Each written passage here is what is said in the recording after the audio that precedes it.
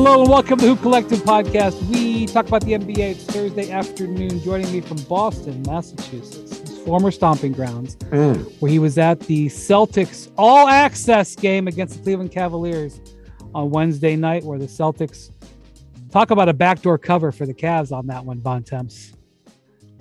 I think it was I don't know what the halftime lines were. It was a 5.5 point spread, and the Cavs slinked into a 3-point loss.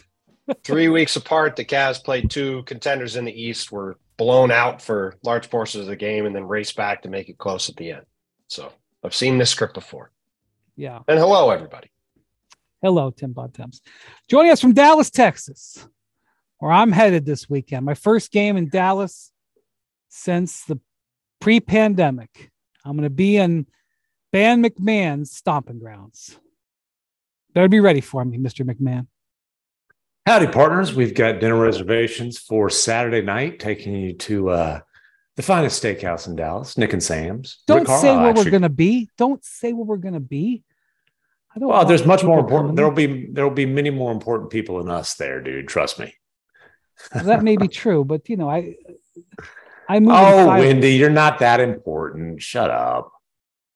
You know, yesterday I missed the start of Monty Williams' press conference postgame because I had to take pictures of so many fans after the game. You may think that's conceited, but I'm just telling you the truth. Oh, Lord, have half of them called me Adrian. I will tell you that yesterday in Charlotte, I took photos with at least 3 people who called me Adrian. They said, Adrian, I'm a big fan. I'm like, clearly. Okay. So I was in Charlotte for Kevin Durant's first game. We're going to be with McMahon on Sunday. They play Friday night in Chicago, but Sunday is hopefully a big one. Hopefully everybody stays healthy. McMahon, you've got a game tonight. The Mavericks are hosting the 76ers on the second night of a back-to-back for Philly. So we'll see how that goes. Mavericks, I would advise them to win that one as a side note. We talk about the Suns. Catching them on a back-to-back, and it's an early start too, right? 6:30 Central. Mm-hmm. Yeah, Doc did not seem too thrilled with the scheduling, but neither here nor there. All right, this one is pumped. The pump is primed for the Mavericks to get a win here. So let's see what happens. But anyway, for the Suns, it was hard to make an honest evaluation of their actual strategy and play. We'll talk about it a little bit, but they're playing the Hornets. They're playing the Hornets without LaMelo Ball. The Hornets had won 5 in a row, and they did have some stretches in the game where they played interesting. Kelly Oubre was just firing up shots. At one point, I think he was 3 of 16. So that's the kind of team that they were playing, just to be honest. They got up 11-0. The Suns did, and they won by 13, or maybe they won by 14. So just keep that in mind. Okay, having said that, I have to tell you, as much as they try to not show their emotion, Devin Booker and Kevin Durant are absolutely giddy about this partnership. And Booker was saying stuff like it was unreal, or I couldn't believe it was real watching him out there. And I can't believe how easy his shots come, as if he's never seen him shoot before. But like, that's the thing about Durant. His game is kind of timeless. I've covered his whole career. I've watched him in the finals with the Thunder. I've watched him in the finals in person, with the Warriors, with Team USA, with the Nets. I've interviewed him in all these situations and all these different uniforms and all these different places all over the country, all over the world. And it is the same game. Guess what? He came out and hit a bunch of silky smooth 18 to 20 footers. This is what he does. He went 10 of 15 shooting in the game. And he was like, about 4 shots I should have made. He said that. But Booker was like, he couldn't hide his smile after this game. He was effusive. Usually when you ask Devin questions, he will answer it in sort of the minimum number of words. He was like going on and on and on. And the smile on his face was just, he couldn't suppress it. And Durant even said that he was nervous, which we have to have Nick Friedel on to verify, from all the Warriors and Nets days. I don't remember Durant saying he was nervous too often. He admitted he was nervous. He was nervous because it's a big freaking deal. And they have some flaws on the team, which we'll talk about in a minute. But I talked to Steve Clifford, the Hornets coach, before the game. And one of the things that he said was, okay, look, they're in any game plan that you're going to put up against them, especially in a playoff series, you're obviously the central part of your game plan is you're going to double Booker and you're going to double Durant. And so he didn't use these names specifically. I'm just extrapolating. So, if they were playing this playoff game, if Kevin Durant is on the same side of the court as Torrey Craig or the same side of the court as Josh Okogie, obviously if there's an action for Durant, you're double teaming Durant and you're saying pass the ball to Torrey Craig. But the thing that Clifford was saying is that in the end of games, be they regular season games or playoff games, it's very hard to handle both of them in a strategic situation like that. And so in this game, Durant played 27 minutes and scored 24 points or 23 points. Booker scored 37 and had 7 assists. It was a good game for Booker. He, is now totally off the minute restriction that he had for the hamstring and the groin injury. That 1-2 punch is going to carry them a real long way. The other thing I thought was interesting. What a point. Devin Booker and Kevin Durant are going to carry the Suns a long way. That's great. I'm glad we got there. Of course. Glad we got there. He's warming up, Bontemps. The other thing that was key, I think, Monty Williams right out of the gate had Durant with 4 bench players to start the second and the fourth quarters. He played 4 6-minute shifts, and they let him finish. And he played half of those minutes of those shifts with 4 bench players. And in both times, again, against the Hornets, but both times the lead expanded. I think in those 2 shifts, Durant was in the neighborhood of like plus 14 or plus 15. So they've got Paul and Booker on the bench and they're extending the lead. Won't happen every night, but that's another thing. And that's what Booker said after the game. We're going to have either have me or Kevin on the court at all times, which is helpful in the regular season and also helpful in the playoffs when you're probably only going to be playing 7 guys, 7.5 players in games that really matter. So Bontemps, I know you weren't able to watch the game because you were covering I didn't see the Cavs Celtics game, so I'm in the same boat when we talk about that. But they started Josh Okogie as the 5th starter. Monty refused to say who he was going to do it till literally they had announced the starting lineups. Okogie had averaged 19 points since the Durant trade when he moved into the starting lineup. He scored 4 last night, and 2 of them was on a garbage time free throws where they fouled to stop the clock. So a little bit worrisome there, but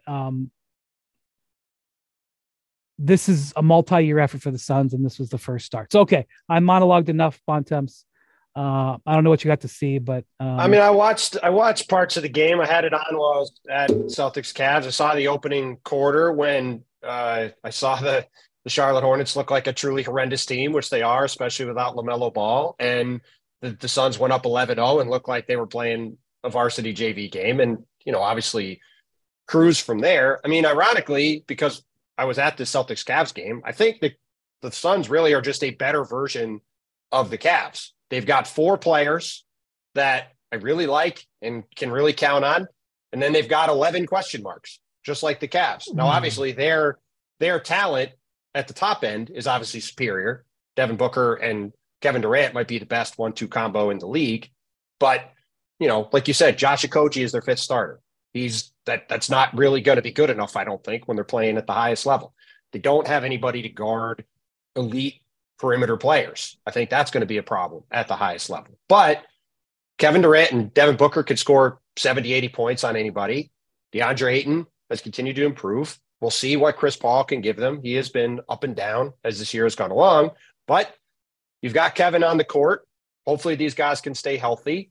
And, it'll be very interesting to see what they look like when they start to play some real teams, because again, especially without LaMelo Ball, this Hornets team is just not real competition. So, let's see Sunday when they play Dallas. That I'll be very interested to see what that game looks like. I'm not as worried about depth as everybody else. I mean, like you said, Wendy, they're playing 7, maybe 8 guys per game in the playoffs. KD, Booker, those guys, their minutes are going to be in the high 30s. if not into the 40s. To me, this is going to be about how good is Chris Paul, right? And we know he can run an offense. And with those two guys plus DeAndre Ayton, he's going like he had 11 assists last night. That's going to be on a regular basis. I don't know that they can make playoff runs if he's got a whole lot of 2.1 of 8 performances. I do think he's going to have more points than turnovers on a regular basis for the Suns to get through the Western Conference. And well, let's see how he can hold up on defense too, right? Because I mean, he's going to be targeted by a lot of these teams with elite perimeter players. They're playing against Memphis, they're playing against Golden State. Let's see how he handles that. I think he's going to be targeted at both ends. I wonder if they're going to, if he's continuing to shoot this poorly. I'm wondering if they're laying off Torrey Craig and Koji, and they're also laying off Chris Paul. Yeah, I'd certainly be making him shoot instead of, if I could prevent Kevin Durant and Devin Booker from shooting, I'd be happy to let anybody else shoot. Yeah, and then DeAndre Ayton's obviously going to be a huge wild card, and his shots. It makes sense that his shots will go down, but they need him to be an efficient, and I'm not going to say a dominant interior presence, but at least a forceful interior presence. Last night 16 and 16. You'll take that on a regular basis. I think it's fair to say kind of his intensity tends to ebb and flow. They're going to need the best version of DeAndre Ayton, which, look, I do think that he's been undervalued. We've talked about this before. I think he's been undervalued by the Suns. All the wrestling and posturing it took for him to finally get that max deal, but he needs to earn that money now. Yeah. He's the only other player that scored in double figures last night. So that's going to be the case a lot, I think. Yeah. So Terrence Ross was out with a toe injury. Look, in my view, depending on who their opponents are playing, maybe Jock Landale, who's their backup center, maybe he plays, maybe he doesn't. To me, Cameron Payne's role may, ebb and flow a little bit, but to me, it's their starters. It's those four guys. Three possible Hall of Famers. I mean, Chris Paul and KD are in. Booker's got a good chance. Ayton, and then to me, it's Koji, Torrey Craig, Terrence Ross. Can they get in a 7-game series? Can they get 1.5 of those guys to deliver defense, effective defense? And Craig and Koji are defensive specialists. They're not going to be on the all defensive team, but they are defensive specialists. And Craig has good length. He's 2 or 3 inches taller than Koji. Can they get from those three guys? Are they going to provide enough? That's going to be a big factor. And by the way, the answer might be no. I'm not arguing that they can. The answer might be no. But the difference here is a huge difference between the Suns situation and the Mavericks situation. The Mavericks, we all agree they don't have enough, but we don't know whether they're going to get to add before Kyrie walks. With the Suns, this is the beginning of a medium-term marriage. I did think it was interesting. I wrote this in my story that was on ESPN, that it was ironic that they were in Charlotte for this game where the Durant-Kyrie betrothal happened by their own admission during the 2019 All-Star weekend, where they were famously caught on that wall. I walked by them while they were talking at the game. I was thinking about it last night. I was walking, they were going to the halls. I saw them talking, and I was like, "Oh, that's kind of interesting." Kevin and Kyrie are having this conversation over here in the corner. And I will say this, by the way, Kevin was I talked about Booker. Kevin was excited post game too. Mm-hmm. He was, there was light in his eyes post game, and I was thinking to myself, going with Booker, I don't know if it'll work. It's a lot better bet than going with Kyrie because Booker is kind of the opposite of Kyrie. You don't say. Booker, the only thing he cares about is basketball. He sometimes his dating life makes it into the and low riders. I don't even know how many of those cars he's got because I've seen him in photographs and a lot. He's got some nice rides. Yeah. But anyway, he's totally focused on the game. Total no nonsense. The opposite of kind of the possible distractions that Kyrie has. He's younger, he's bigger, and he's he doesn't have the pedigree that Kyrie has, but he's, just sort of getting into the prime of his career. Mm-hmm. And so I'm watching the beginning of the new marriage, so to speak, in the same building where the old one. And so like, it's going to be a multi-year thing. Now, whether Chris Paul's going to be in that for those years, that's very much open. TBD, right? And same with DeAndre Ayton, despite the fact he's on a long-term deal. Like if they're looking to, alter the roster around their two superstars, then DeAndre Ayton very well could end up getting moved. But for right now, those are they've got a big two, and then I don't know what you want to call the other two. Well, they got a big two, and then they've got pieces they can move around. A four-man core. That's right. Well, by the way, those two guys. Before I forget, Wendy, I feel like you've been highly disrespectful of 44% three-point shooter and NBA champion Damian Lee, especially after running into his father-in-law last night. Yeah, I'm just saying. There. Just saying, don't count Well, look, I mean, he actually hasn't been playing that much recently. But in an individual playoff game or two, he's a guy they can go to. I just don't know if you can count on him. But he's won them games this year. Hey, he won them when I'm sitting there watching, and he hits a turnaround fadeaway for the game winner. Like people are asking, who's getting the last shot? Booker, KD? Well, I mean, come on. I've seen Damian Lee, the game winner, baby. I'd rather have Damian Lee playing than Terrence Ross. I'll just say that right now. I don't think that's that. I don't want to get into like a long-winded discussion about the seventh or eighth man of the Suns. But let me just say that whenever I see coaches or media or people talk about, well, what about this 9-man rotation? Or, how is he going to cut the rotation to 10? It's like, that's the thing. Monty's playing like 11 or 12 guys right now. Vivid Seats wants you to get to the games you love this spring. Experience every pitch, assist, and game-winning shot live and in person. And the best part?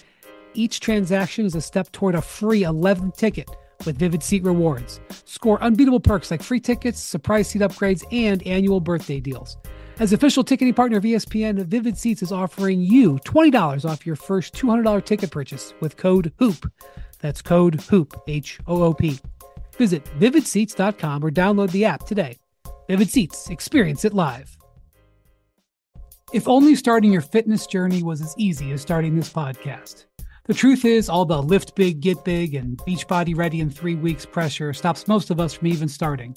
And starting is what matters most. It's everything. Wherever you're beginning and wherever you want to be, Peloton encourages you to just start. With thousands of classes to get you moving and doing what you can, even if that's just a 10-minute low-impact class, they have those too. And when you're ready, take it up a gear with a 30-minute live DJ ride. Start with Peloton and find instructors that will keep you motivated to stay on your fitness journey. Learn the basics and build from there. Remember, doing something is everything. Get started with a Peloton bike or Bike Plus rental at onepeloton.com/bike/rentals. Terms apply.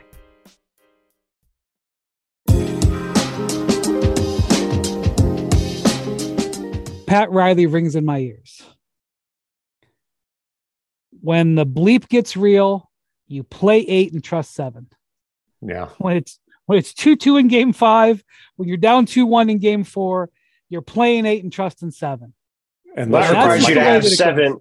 Yeah, wow. Mike D'Antoni math, and you go back to some of the Suns' glory days. It was play 7 and trust 6. Well, oh my God! 7 seconds or less, and 7 players or less in the rotation. To do that, you have to have 6 guys you trust, which the Suns. I go back to the 2016 Warriors, 73-win team, greatest regular season of all time. By the end of that series, Kerr was playing 7 and trusting 4. Because Bogut got hurt, but he didn't. He had nowhere to play at the end of that thing. So, like, again, when it gets down to the end, like, things get real tight. So, Bontemps, your point is fine. I'm just saying it's not all in this year for the Suns. They still have time, and they got an owner who's going to pay the tax. So I agree. I mean, it's a very significant point to point out that it's a massive difference between where the Mavs are, as one example, where Kyrie could easily leave in 3 months and they could be left holding the bag, or you've got Kevin Durant locked in for 4 years and you've got him and Devin Booker together. That's unquestionably true. The problem is, all I hear every day is people asking, are the Suns the favorite to win the title? Are the Suns the favorite to win the West? this is, they're the clear, obvious pick. I just flatly don't think that's the case because, again, you've got a bunch of guys with injury concerns.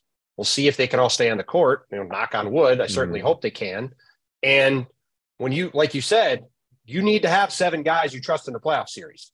They've got 2, probably 3 with DeAndre Ayton. I don't know how Chris Paul's going to be by then. We saw in the Dallas series, he was a shell of himself for a large portion of that series by the end of it.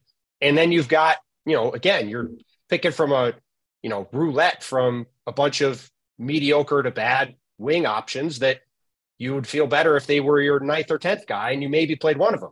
Instead, they've got to play all of them. So, if you're going up against Golden State, you're going up against the Clippers, you're going up against Dallas, you're going up against Memphis or Denver, all these teams with big time offenses, maybe Phoenix will outscore them all, but that's typically not how things work in the playoffs. Also, there are a couple of teams in the league who would feel comfortable playing Booker and Durant one-on-one and living with it. And so Clippers, who? Clippers, there ain't many. Boston. Okay. Milwaukee. So Durant doesn't. Last night's a good example. I mean, obviously they're playing the Hornets, who stink, but they scored 105 points. They had 3 guys in double figures, right? Like, if you go into a playoff series and you're a high level team, I think that's the blueprint to beat these guys. It's like, hey, let Devin and Kevin shoot, let them shoot a ton of times, let them score. We're not going to give up open threes to these other guys, right? We're just going to guard everybody straight up. And if those guys could score 100 points by themselves, maybe they'll win. But they're probably going to score 70. And in today's NBA, we probably could get to 115. And I don't know if they're going to be able to get to 115 regularly in the playoffs against real teams. So we'll see. Definitely going to be something we're watching. And then obviously Sunday, that'll be very interesting with Matt and I'll be there. So right now the Suns are in the 4th seed. In the 5th seed, somehow. I can tell you how. Go ahead. Well, yeah, because the team who was in the 5th seed was in reverse, right? They kept. We're talking about the Warriors. They kept their heads above water, to their credit, without Steph. And dude, you're looking at I'm just looking at the standings. You go to the last 10 games. The Clippers, the Mavericks, the Wolves, the Jazz, all 4 and 6. Nobody below 5 in the West is above 500 in their last 10 games. You had teams that had this opportunity with the Warriors down, not just Steph, but Wiggins, and weren't able to do anything with it. Not only that, the Warriors went past them all. Forget just maintaining where they were down in the play-in. Now they're out of the play-in. Well, the Clippers are playing the Warriors tonight. We're not going to know how that turns out by the time this comes out. It's in San Francisco, so I like the Warriors' chances. I remain mystified by the Clippers. By the way, they didn't. Mm-hmm. Westbrook hasn't played that bad. Well, hold on. Let's stop right there. What did we all say last Friday on the pod when we talked about the Clippers? If Russell Westbrook comes in and has a small targeted role, he could potentially help them win some games. Instead, you were aghast at the idea he might start last week. He's starting. Ooh. He's playing heavy minutes. He's out there in crunch time. Teams are doubling off him to guard Kawhi and these other guys, and they're losing games and throwing the ball all over the yard. This has been a disaster already. They're playing 4-on-5 defensively because he gets lost. He's like, a kid at an amusement park. There's all these bright lights going on. Oh, wait, we're in the wrong line. It's just staggering to me that they've gone out and signed this guy who was playing across the hall all year and causing all the same problems that are now causing them. And they plug him right in the starting lineup. He's playing all these minutes. It's just we're riding with Russ. It's amazing. They were rolling with Terrence Mann, and now they're doing this. That's the point. Okay, that's the point I want to talk about real quick, even though we're supposed to talk about the Warriors here. I believe if I have this stat correct, that in the last 12 games, that Terrence Mann... They were 10-4 with Terrence Mann starting, coming into the stretch with Russ. Okay, but I think games. it was 10-2 in the previous 12 when Mann started with Kawhi and Paul George. And Mann played one of his best games of the year. They went into Phoenix and won. he had one of his best games of the season right before they went to the All-Star break, and then he did the signing. And now, like Eric Gordon, who he's been turning the ball over too, but that was already a challenge bringing Eric Gordon in and integrating him. Eric Gordon's now barely playing. In fact, I don't think, and again, this is going to be a little stale because they're playing tonight, but the other night, I don't think Eric Gordon played at all in the second half. So you've disturbed Gordon. You've disturbed Terrence Mann. You've totally changed the way your team's going to play. Like, by the way, even if Russ was playing perfect basketball, when you alter who the point guard is 55 or 60 games into the season, you're going to have fallout from that. You don't just change up your point guard this deep into the season and right when you've caught a rhythm. I mean, I remember Ty Lue lamenting like, 4 or 5 weeks ago, like, I just wish we could have 10 games where we could be together. Mm-hmm. Well, they got those 10 games. Now they've restarted again with this team. That doesn't make sense. Yeah. Or if you're going to change your point guard because you do feel like it's a need, then you do it with a guy who doesn't need to dominate the ball to be effective. You do it with a guy who is perfectly comfortable, getting you into your offense, getting the big dogs the ball and playing off of them, those are the point guards that they were targeting in the trade market. And then they went the opposite direction when Russ became available for a buyout. No question. Well, I don't know. Maybe Russ have a triple double tonight. Anyway, we've also got a as of this moment, hot off the presses, LeBron James injury update. Would you like me to read you the injury update, Brian? The Lakers just put out a press release. I read it, but please read it since it's in front of you. LeBron James has been evaluated by the Lakers team physicians and medical staff, and it has been determined that he has sustained a right foot tendon injury, and he will be reevaluated in approximately 3 weeks. Ooh, 3 weeks is a long time in March when you're in 12th place. And I will remind everyone, obviously they'll be listening to this tomorrow, but when teams say someone will be reevaluated in 3 weeks, that does not mean they're going to be playing 3 weeks from today. That means that they'll be looked at again in 3 weeks. And also, I think part of the evaluation is going to be, hey, where are we in the standings? I'm looking forward to the NBA today. The New Orleans Pelicans just entered the chat, by the way. Yes, I'm looking forward to the NBA Today segment that says, if not for that pesky regular season, would the Lakers have won the championship this year? And then everybody's saying, absolutely, they would have. Absolutely. I'm on NBA Today. Do we want to Tristan Thompson, my good man who I've known for 12 years, is not, though. It'd be interesting to hear Tristan, who's been bullish on the Lakers. Do we want to play the famous Mike and the Mad Dog game of going through the schedule and seeing where the Lakers may potentially be in 3 weeks? Well, I have the schedule right here. How many games is Anthony Davis going to play? Because he sat out a back-to-back. I don't quite know what happened there. There's one back-to-back in their next 12 games. They've got 2 left on the season. Yeah. Okay. Run us through, because we got to figure out how many tankers they've got on that. Okay. On that so they have Minnesota at home Friday tonight when you're listening. I'd say that's probably a loss. By the way, D'Angelo Russell going to play anytime soon? He's probably going to come back Friday, play against his old team. You trust Minnesota to say that they can win? I mean, they probably can win, but there's nothing definite there, but I trust the Wolves a little bit more than I trust these Lakers. We'll say 0-1. Golden State on Sunday afternoon at home. Is Steph going to play then? I don't think so. He's probably next. So we'll say that's a win. We'll give them a win there. 1-1. Memphis at home. Say that's a loss, right? Oh, depends on if Shannon Sharp's sitting courtside. I don't know. Are we agreeing that's a loss? Yeah, I told you. I also like what kind of cardigans Memphis just won their first road game in like 6 weeks, but let's be honest. It'll probably be too warm in LA for a cardigan at that point, though. Got the absolutely streaking Knicks coming in next Sunday. That's a loss. You skipped right over those. I'm sorry. Raptors. Skip the Raptors game. They have the Raptors Friday and the Knicks Sunday, both at home. Okay, at New Orleans. Those are probably losses. At New Orleans. I'd say they split. Okay, so we'll say they're 2-3. Let's say if they can go 2-3 in that stretch, they're doing well. Okay, at New Orleans, loss. 2-4. At Houston, win, 3-4. Home for Dallas. Depends. Can the Mavericks get up at least 28? We'll give the Mavs a win in that one. So 3-5. Orlando at home. Orlando's been playing well for a while now. I know, but Orlando should stop it. Orlando's been playing well for a while now. Well, we'll see. They got to win.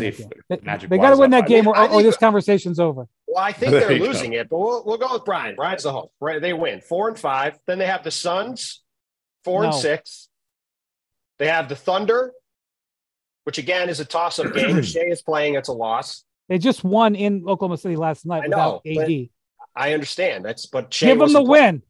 Give them the win. You're being very generous here. I'm doing that for a reason. Okay.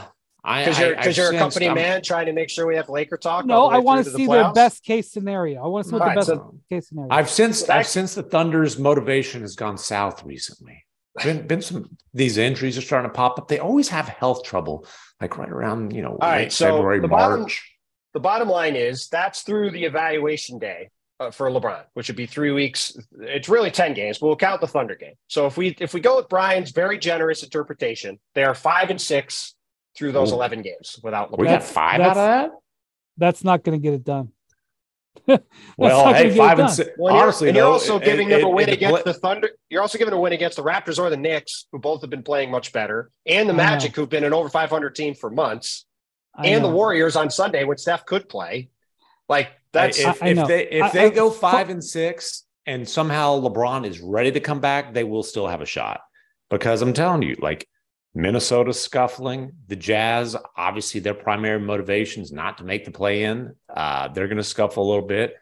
This is a race of teams trying not to make the playoffs at this point. Everyone from like 4 on is basically trying not to make the playoffs in the West. It's amazing. That's not true. That's not true. Minnesota is trying to make the playoffs.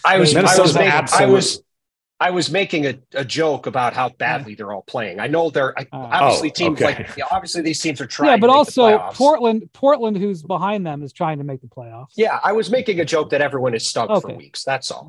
That is true. Terrible joke. Clearly. Well, the concept of getting to Darvin Ham's declaration of getting to 6. I think we can retire that talk. And let's hope so. We need to start talking about getting to 10. We've done a great job with the Warriors talk so far, fellas. We plan on the Warriors. Well, we had significant news break during the pod, to be fair. We did. All right. Before we talk about the Warriors, it's trivia time from Bontemps. Oh, yes. It is trivia time. Now let's talk about the play of the week. The pressure to follow up Hypnotic and Cognac weighing heavily on the team. Hypnotic was in the cup, blue and ready for the play. And boom, Añejo Tequila came in with a smooth assist to Hypnotic's tropical fruit finish. Shaken, strained, poured. It was green and good. The playmaking splash shifted the tempo. Another great cocktail from the Hypnotic team. Every season is Hypnotic and Tequila season. Hypnotic Liquor, Bardstown, Kentucky, 17% alcohol by volume. Hypnotic reminds you to think wisely, drink wisely. For the ones who get it done, Grainger offers high-quality supplies and solutions for every industry, as well as access to product specialists who have the knowledge and experience to answer your toughest questions. Plus, their commitment to being your safety partner can help you keep your facilities safe and your people safer. Call or click Grainger.com or just stop by.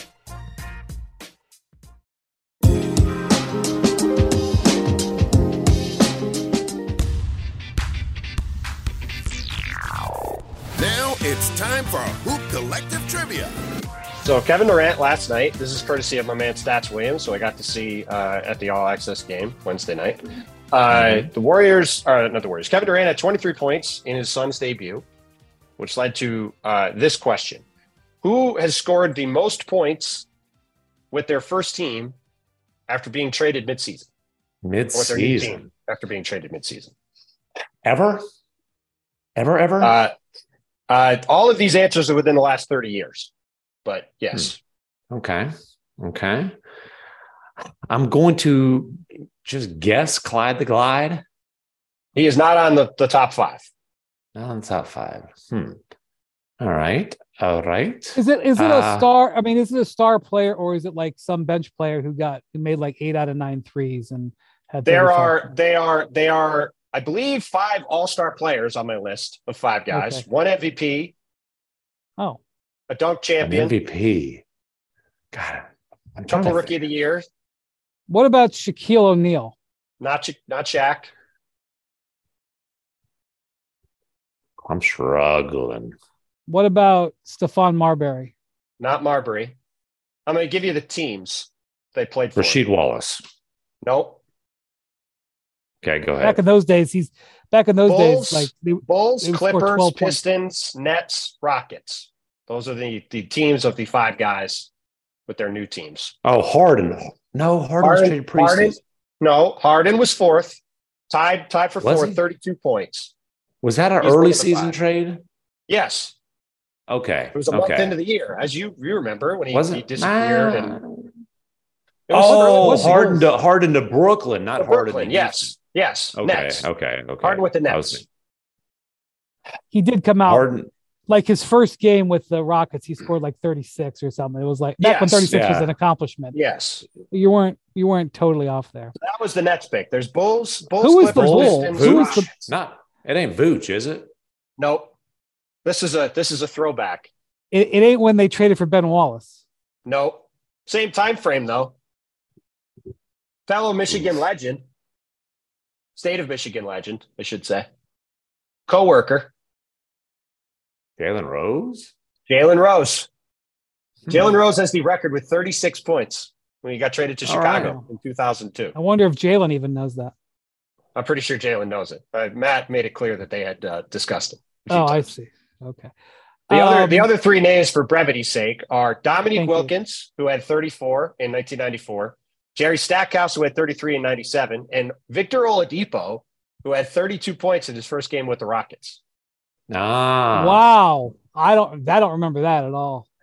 I do remember the Rockets won like 3 or 4 right after that Harden trade, and then I think they've won 3 or 4 since. Stackhouse, that reminds me of one of the all-time great quotes around the trade deadline is when he said, "Hey man, the check's cash in all 50 states and Canada."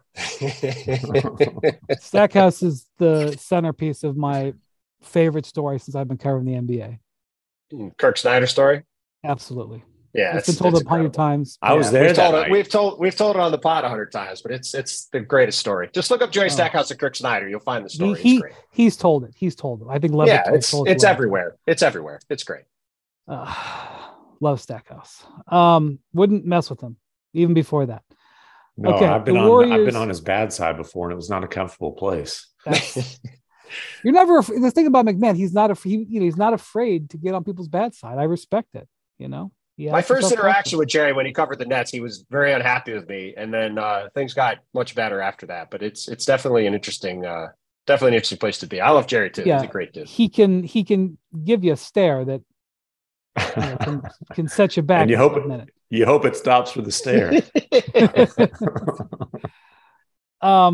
All right. So we talked about the Warriors. They're in 5th place. Steph is going to come back in the next week. Andrew Wiggins is away from the team for personal reasons. Hopefully everything gets taken care of there. And so let's assume that at some point they will have their starting 5 back together. Where they finish in the standings doesn't really matter that much to me because all of the thing about their road record, to me, it's the same as their overall record. The reason that they're 2 games over 500 is because they've had all the injuries. The reason they're so bad on the road is probably because they can't defend.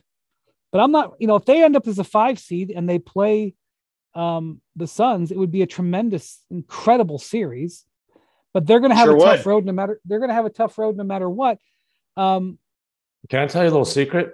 I think we're going to see some pretty significant maneuvering down the stretch to be a 6 instead of a 5. Maybe. I mean, we'll see how it all shakes out. You're going to fire up the Kings fan base because I drew their ire this week on. I'm just saying. Listen, I'm all about those beam lighters. Love them. Listen, our bosses are going to be certainly hoping there's significant maneuvering down the stretch because I think our bosses would love to see Suns Warriors in the West Finals on ESPN. I think that would be their choice. And I would certainly, no disrespect to the Kings, but I would rather see the team that will be ending a playoff drought that can drive 16 years versus the team that's just added a 2-time Finals MVP. If I'm looking at who I'm playing in the first round, and then I'd rather see Memphis in the second round than the Nuggets. No disrespect, that's just the way it is. Yeah. Yes. Well, ultimately, I think the Warriors probably like their chances against anybody in a 7-game series if they're healthy. Look, I've been saying this for weeks. I'm picking Golden State. If they're healthy at the start of the playoffs, I'm picking them to win the West. I'm picking them to beat all these teams until they're beaten. They have the best lineup in the league by a significant amount. That's been proven over the course of the year. And like you said, Brian, I understand the road struggles this year. But at the end of the day, if you have to pick a team to win a best out of 7, and the Warriors are involved with all these other teams in the West, I don't trust any of these other teams to beat them. These guys have done it 1,000 times. None of these other teams have. So I'm not picking the Clippers or the Suns or the Denver or Memphis or Sacramento and any of these teams to beat them 4 out of 7 until I see somebody do it. But they've earned that at this point. I agree. The thing is, Steph has a lot of experience coming back. I say this about Durant. Steph has a lot of experience coming back from injuries mid-season. He's unfortunately had a lot to deal with. This is a new injury, this shoulder injury, but it's not to his shooting shoulder, right? It was to his left shoulder. Right? No, this isn't a shoulder. This is a leg. Well, now he's dealing with the knee injury. Yeah, but... the shoulder. The shoulder. Yeah, the shoulder was the last injury. This is when, and I honestly forget which leg, but this is when he got hurt against the Mavericks. That's right. And it's a lot of big words for it's a lower leg injury. Yeah, he dealt with. We already had one big word on this pod when you started talking about extrapolation. So yeah, I had never heard of that injury before. It's like to a non-weight bearing bone or something like that, or it was a tendon I'd never heard of. Listen, it's a bone or a tendon. It's something. I went to college for 8 years, so let me tell you. Let me find the exact injury, and then I'll be able to break it down. Looking up Warriors. While McMahon PR, shout out to Raymond Ritter. Hold on, I got it already. Be quiet. This is going to be a challenge for the old pronunciation game. He suffered partial tears to his superior tibiofibular ligaments and interosseous membrane, and I am highly there's little chance you said those tibiofibio. So you have a tibia in your leg and a fibula. The long tibiofibular. I know, but it's talking about the piece of tissue that connects those two bones. That's how ligaments. Okay, Doc. Well, I mean, this is from high school biology here. As well as a contusion to his left lower leg, and I can tell you that contusion means bruise. There you go. Nice work. By the way, you mentioned Raymond Ritter. Raymond Ritter. We should for a second say that David Benner, the longtime PR guy for the Pacers, passed away this week. Awesome guy. We've all covered the league a long time. We've dealt with Benner for a long time. He's a great dude. Been dealing with cancer for a long time. That was very sad news this week. I just want to make sure we mentioned it on the pod. He had a legendary dry sense of humor. Was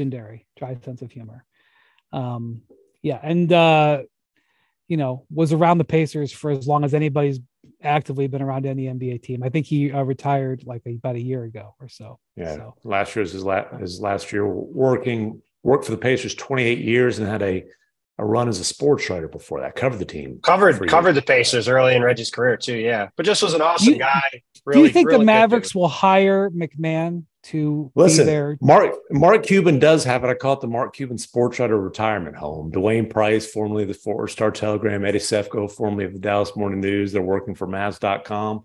I don't foresee Mavs.com in McMahon's future. I don't think my skill set necessarily is suited for that line of work. Folks, we're going to go to an exclusive interview on Mavs.com of Luka Doncic and Tim McMahon. Take it away, gentlemen. Cuban once did. He backed out of a promise to hire me as general manager. He promised to hire me. This is a true story. He promised to hire me as his general manager for $500,000 a year. It was an on-the-record promise. He said, if we cut Lamar Odom, I will hire you as general manager for $500,000 a year.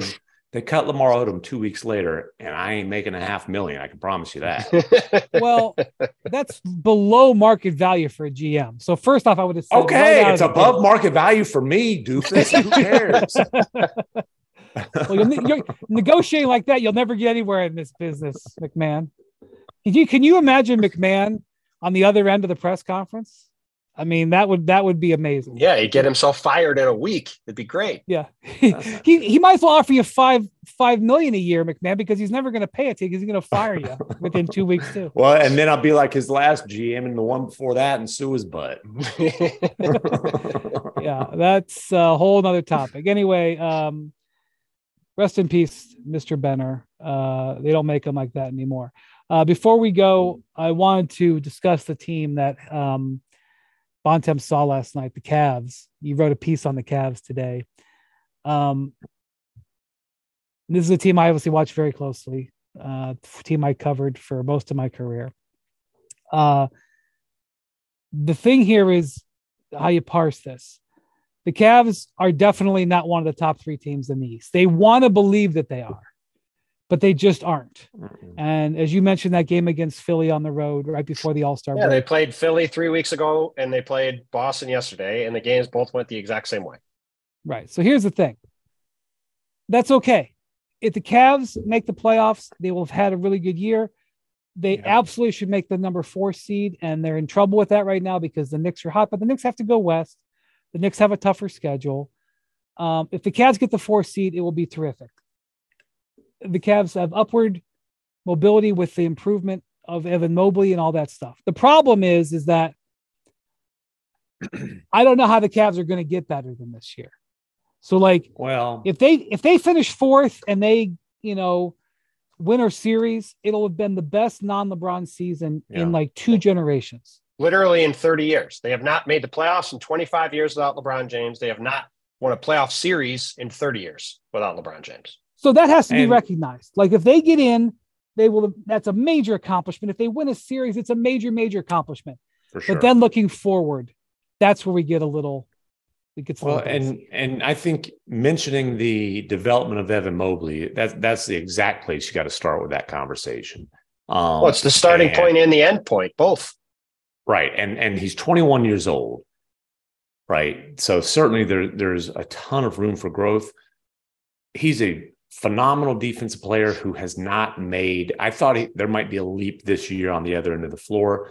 He's improved, but not significantly. And the biggest issue is he's still a total non-shooting threat.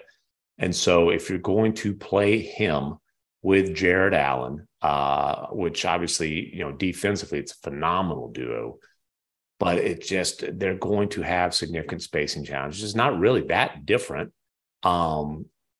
in terms of the challenges as it was when Donovan Mitchell was playing on the Jazz and they were playing Favors at the 4, Derek Favors at the 4 with Rudy Gobert at the 5. There's going to be pretty significant space and challenges at that end that I do think limit the ceiling of this team. And so, hey, Mobley's still young. They say if you watch him at the practice facility, you would think he's a better shooter than he is, which is low 20% from 3. But at some point they might have to, see what the market is for Jared Allen and decide to, change up the roster by trading a really good player. Well, Jared Allen did not perform well last night.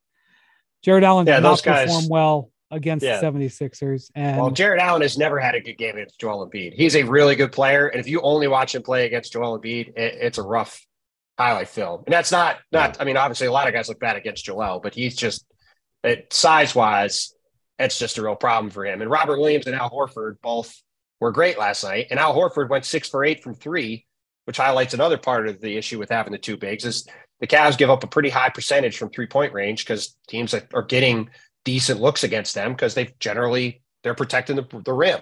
They've got those guys back at the rim. They're great at protecting the rim, but they give up open looks. And to McMahon's point about Evan Mobley, I mean, look, they're going to go as far as Evan Mobley developed. And to me, there's one of 2 paths he's going to go. One is he goes the Jaren Jackson, Miles Turner path, which is Jaren Jackson made the All-Star team. Miles Turner's been a borderline All-Star.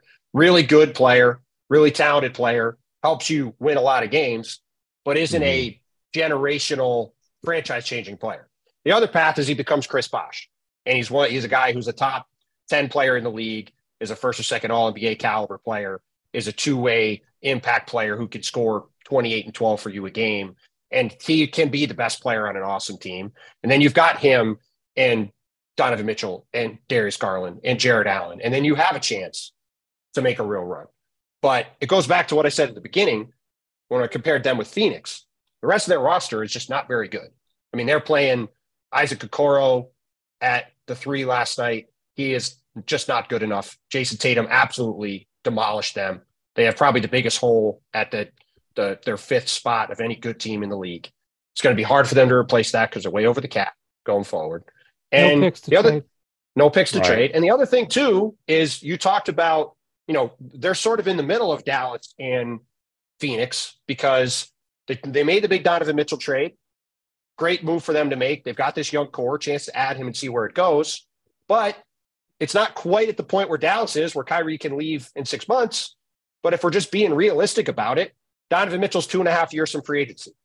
So there's a limited window for them. He's 1.5 years from free agency. Right. So you've got a limited window where you can show, all right, we are a championship level team.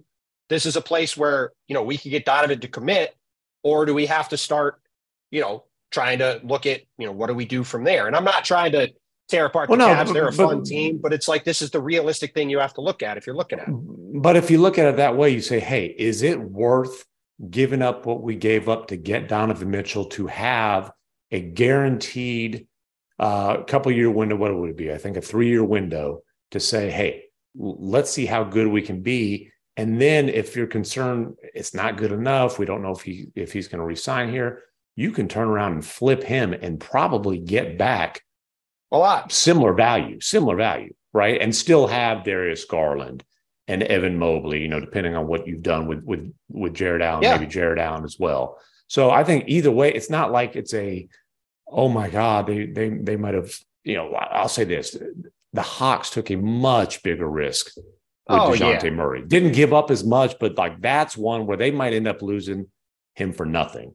The Cavaliers aren't going to be in a position. They might have to make a tough decision, but I don't think they're in a position where they aren't able to, if Donovan Mitchell's not there long term, where they just lose him for nothing.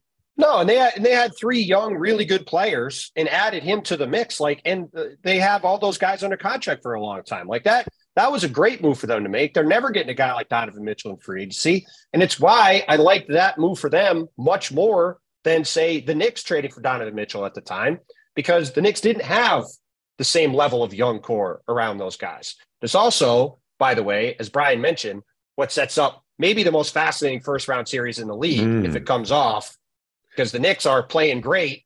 And if we have Knicks Cavs in the first round and Donovan Mitchell coming back to New York, playing at the Garden in a playoff series, that's going to be awfully fun to watch. And those teams have also had great games this year too and match up really well. And I think it would be a great basketball series with lots of off the court drama. So that would be super, super fun. I think it'd be a lot of fun, but I was going to say 4-5 series. If it's Suns Warriors, I think that's going to take the cake for most fascinating. Fair point. But it would be pretty great. So the thing is, the Cavs are kind of at the crossroads of the modern NBA. They have had the number 1 defense in the league for most of the year, and they've had a good net rating, which historically is a great indication of the quality of your team because of those 2 bigs. They play those 2 bigs. Just real quick on that point to emphasize it, Brian, there's only 2 teams in the league with a better than +5 net rating, lowest number in 25 years. The Celtics at 5.8, the Cavs at 5.4. Right. And that's because those 2 bigs are so awesome defensively. But because of where the league is, where there's so many teams out there that can stretch the floor, and because that the Cavs' primary weapons are sort of smaller guards, which needs you to have more dynamic bigs offensively, it goes against what you kind of need. So, like, for example, when the Cavs are in clutch time, and we've had long conversations on this podcast about the value of clutch time, they have the 20th offense in the league in the clutch. Look, by the way, the 76ers are 22nd. It's not the be all end all. But they have trouble in close games because they rely so much on Donovan Mitchell and Darius Garland to make something happen in just driving to the basket or creating for their own. And the opposing teams don't usually have to guard whoever the three is, and they don't have to space the floor when the Cavs' best lineup is out there. So you have two perimeter players who need space because they can't create their own shots effectively because they're not 6'8", and you have a couple of guys that you don't have to guard space with. And so the reason that they're in fourth place is the exact reason why they're in trouble at the end of games. And by the way, a lot of times at the end of games, the game isn't close because they have the second best net rating in the league, because over the first 43 minutes, they get their job done. But in the postseason, that's not going to be the case. And we've seen it against the Celtics and 76ers in the last few weeks. Now, let me just say, both those games are road games. The Cavs, we get to play at home. The Cavs are one of the league's best teams at home. So, but, I think that, it's because nobody wants to go to Cleveland. The Cavs want to be there. They're just not there yet. And I don't know how they're going to get there. So check out Bontemps' story. We don't write about the Cavs much on NBA or on ESPN.com. But okay. Thank you, Bontemps. Thank you, McMahon. I'll see you in a couple of days. Thank you to Jackson and Bruce, our producers. And we'll talk to you again on Monday. Back on Monday, hot off the presses after this big KD Kyrie dap-up session in Dallas. Oh, listen, it can't be anywhere near as sweet and emotional as the Kyrie LeBron embrace post 27-point meltdown. Boy, that was that was nice. That was big smiles. Hey, that's gonna be the kind of embrace. That's gonna be the kind of embrace that I have for Wendy when I see him. Apparently now I have to hire security for Saturday's dinner. I didn't realize the level of celebrity that I'm dealing with. Where I'm staying. Why don't you announce what flight I'm on? Why don't you announce? It's a really tough life when McMahon to be Windhorst, right? International celebrity. It's hard. It's really hard. I don't even know where the private jets fly into, much less which one you're on. So what? And I offered for him to stay in our guest room, but he says he's 5-star hotels only. Wow. Yeah. What a man. It was a 5-star hotel in Charlotte. IT department should be offended by that. Let me tell you about the 5-star hotel I stayed in Charlotte. I stayed in my friend's basement. All right. Thank you. Thank you for listening to Hoop Collective. We'll talk to you later. Have a good weekend. Adios, amigos.